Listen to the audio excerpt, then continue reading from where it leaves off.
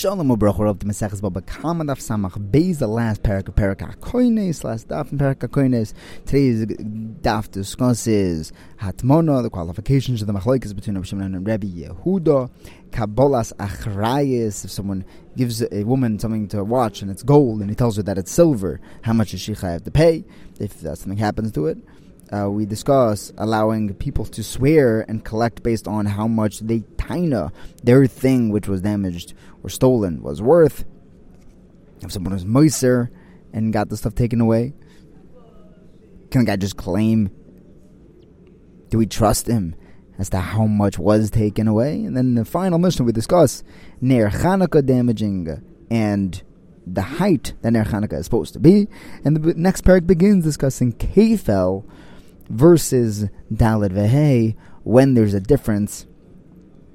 In what scenarios do we apply these knasim? The Gemara begins by telling us that if someone lights a haystack on fire and there was kalim inside that got burnt, Rabbi Yehuda says you have to pay for those as well. And the Chachamim say you're only going to be chayev for the haystack, and it explicates that you're still going to be chayev for the ear space that those kalim were, as if there was grain there too. Now that's only if he lit it in his own property and the fire spread. If he lit it in his friend's property, there everyone agrees, even the Chachamim agree, that you have to pay for the contents of the Toman haystack as well. Or Rabbi Yehuda, on the other hand, would agree to the Chachamim. They'll be potter on Toman if someone lends space to his friend to put his haystack there, and then the guy hides something in that haystack. Over there, the guy who owns that space is only going to be chayav for the haystack, not for the contents, because he only lent it to him to put his haystack there, not to hide stuff in his haystack.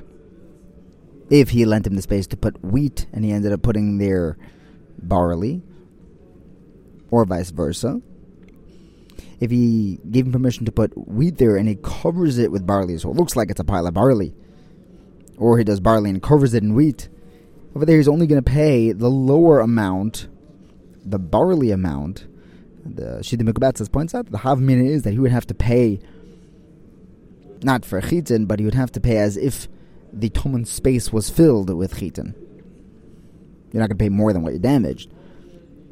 Like Kamash Melon, you only pay barley level payments. Rava tells us that if someone gives a dinar zahav to a woman and says, be careful, this gold coin, he tells her, be careful because it's silver. So he doesn't actually tell her how much it's worth. Then, if she goes ahead and damages it, she has to pay a full dinar's worth. Because he could tell her, well, what were you doing destroying my dinar? But if she was just pusheya, she lost it, she didn't guard it well, then she's only going to have to pay kesef. Because she said, I only accepted to guard silver. You told me it was silver. I didn't accept to guard gold. Mordechai tells Rav Ashi, you bring in this raya from Rava, this halacha from Rava. But I learned it out from a Beferish Baraisa. We just said that if a guy gives his friend space to put wheat and he puts barley there instead, or he covers it over with barley, covers it over with wheat, he's only going to have to pay barley value. Because the owner can say, I'm only guarding your stuff insofar as barley. I gave you permission for barley, or I thought it was barley. So too, this woman can say, I didn't accept to guard gold. I'm only here for guarding silver. Next, Rav says that I heard something from Rabbi Yehuda. I don't remember what it was. So Shmuel says, what Abba? Rav, you forgot something? Maybe this is what it is. Rabbi Yehuda is mechayev tomen ba'esh. And in that Rabbi Yehuda, we will allow the person to make a claim as to how much his tomen stuff is worth to be mechayev the mazik of Eish, and say, oh, my Toman thing it was destroyed, it was worth $100. This is the same takana that we made by a Gazlan. He can make the Gazlan pay however much he claims the stolen item was worth. So Ameimar jumps in here and he asks, would this also apply by a moiser? If someone hands over another yid to the authorities, they come, the IRS clears him out, and he can taina, is he allowed to taina how much he lost in this Mesira to make the moiser pay? Now, according to the Man Amar, who says that you can't bring a case of garmi to court, right? He just told the authorities, and the authorities did the damage. So that's in Chanam. It's not a question the guy's not going to be paying in court. But according to the Mandamar, that says that you can bring a case of garmi to a court. We're going to bring this Moser. Can the guy who was Nimsar, who the IRS invaded because of him, is the victim going to be able to claim how much he lost? And the Gemara leaves that with a teku. The Gemara brings a story now of someone who kicked a silver box, or a box of silver, or he threw it into a river. He destroyed it. He just damaged it. So the owner of this silver box came and claimed that he had, very expensive stuff in there. He was claiming the contents of the destroyed object. He wanted to be paid back for that. So Rav Ashi was trying to figure out, what's the halacha here? So Ravina tells Rav Acha B'rei the Rava. Some say it was Rav Acha B'rei the Rava to Rav Ashi.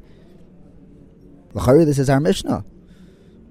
We said that the Chachamim agreed to Rabbi Yehuda that if someone lights the actual haystack of his friend, that you have to pay all the contents.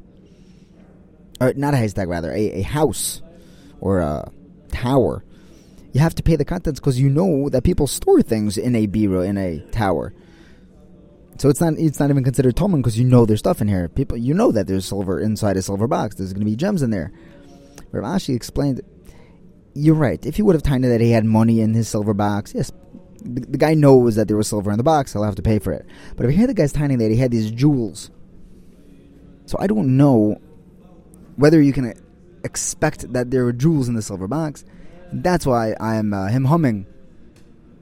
So I'm not sure whether he's going to be chayiv, whether this counts as Toman.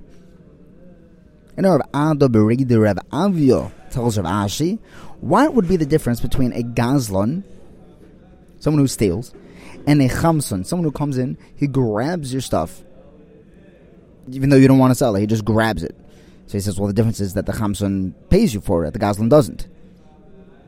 So he says, hold on, how can you call him a chamson if he paid for it? Rav Huna says that if you grab something and pay for it, that is a valid sale. It's officially sold. It's property of the guy who takes it. The Gemara answer is not a kasha.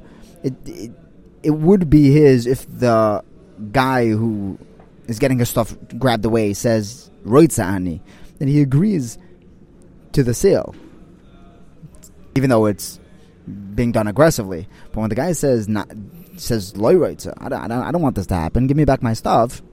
Keep your money. Over there, the guy's called a chamson. And the next mission, the final mission of Parak Akoines, as we wrap up the sugyas of Hezek, the Mishnah tells us that if a spark flies out of a hammer and damages, you're going to be chayiv. If a camel is walking overflowed with flax, very flammable, and the flax catches fire from a store's candle inside the store, it overflows into the store and catches fire, then as it continues and lights other things on fire, the Baal HaGomol is going to be chayiv. If the storekeeper put his candle outside, then the Baal HaChanus is going to be chayiv because he put the fire out there in Rosh Hashanah where it can catch fire to passing camels. But Rav Yehuda says, one caveat, if it's Ner Chanukah, then the Baal HaChanus is going to be potter. He's allowed to have his candle out there. Now Ravina, the Gemara says in the name of Rava, that you see from Rabbi Yehuda that the Ner Chanukah, since it's a mitzvah, you're allowed to put it within 10 tfachim, even though it can catch fire. Because if Ner Chanukah is allowed to be put above 10 tfachim, right? This is a raya that the shear of Ner Chanukah is that it has to be under 10 tfachim. Because if you're able to put it up higher, then why would you be potter? The camel guy can say, dude, you should have put your candle a lot higher than camels and their loads, so that it wouldn't cause fires. It is your fault. Elamai. Ner Chanukah is supposed to be in this flammable zone, 10 tfachim. But the Gemara says the truth is, he could have put it above 10 tfachim. It would still be Yotzei Ner Chanukah. But you still can't taina that he has to make it higher, because since he's doing a mitzvah, the Rabbanon who created this mitzvah aren't matriachim to make it so high. And Rav Kahana brings a drasha from Rav Nosson Bar Minyoimi in the name of Rebbe Tanchum that if Ner Chanukah is too high, aka over 20 amos, it's possible, just like a sukkah or a mavoi, which would be possible if it's that high. You don't see it, you lose your Pesumei Nisa. We need that Pershumei Niso. Hadran Alocha Akoinis, which began discussing if someone brings his sheep into a corral and he closes it properly, he'll be potter. If not, he'll be chayiv. If it opened up in a time or in a way that he couldn't have known, then he'll still be potter. Listim are going to be chayiv if they were the ones that took it out. We spoke a lot about Bor and Eish. Baruch Hashem. We begin the 7th Perek Merubo, which tells us that more often does one pay kefil than he pays Arbo V'Chamisha, the Dalet V'Hei payments, 4 or 5 times the value of the principal, the Keren, because you always pay kefil for every theft, whether the thing was alive or not. But Dalet V'Hei, you only pay by an ox and a sheep. The pasuk says, "Ki yugnev ish shar oiseh," and there, if he shechts or sells it, there he's going to pay Dalet V'Hei. So it's less of a common payment, a less common knas. The Mishnah tells us that if someone steals from a thief, he doesn't pay kefil, and the same with Dalet V'Hei. If you shechted or sold a stolen item, you don't pay Dalet V'Hei. In the Gemara, we ask, isn't there another difference between kefil and Dalet V'Hei? See, kefil, you pay whether you steal it or you taina that it was stolen, even though you were the one that was holding on to it. Tainas ganev.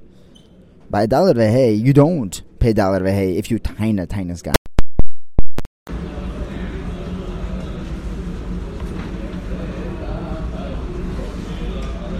Now, there should be a riot to Rechi Bar Abba who says, by the name of Rabbi Yochanan, that if someone tainas ganev, he says that this item was stolen, even though he's just holding on to it.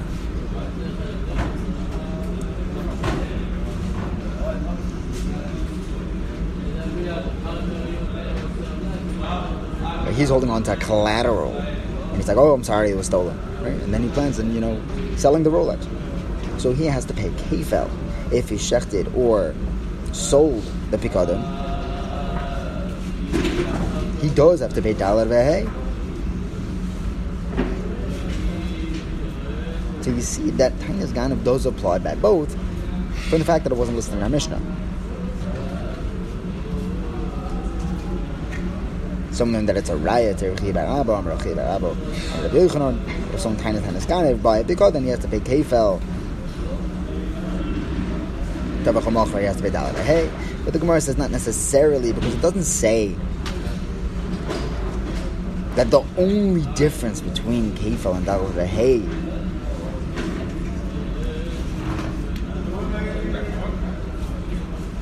is shor and seh.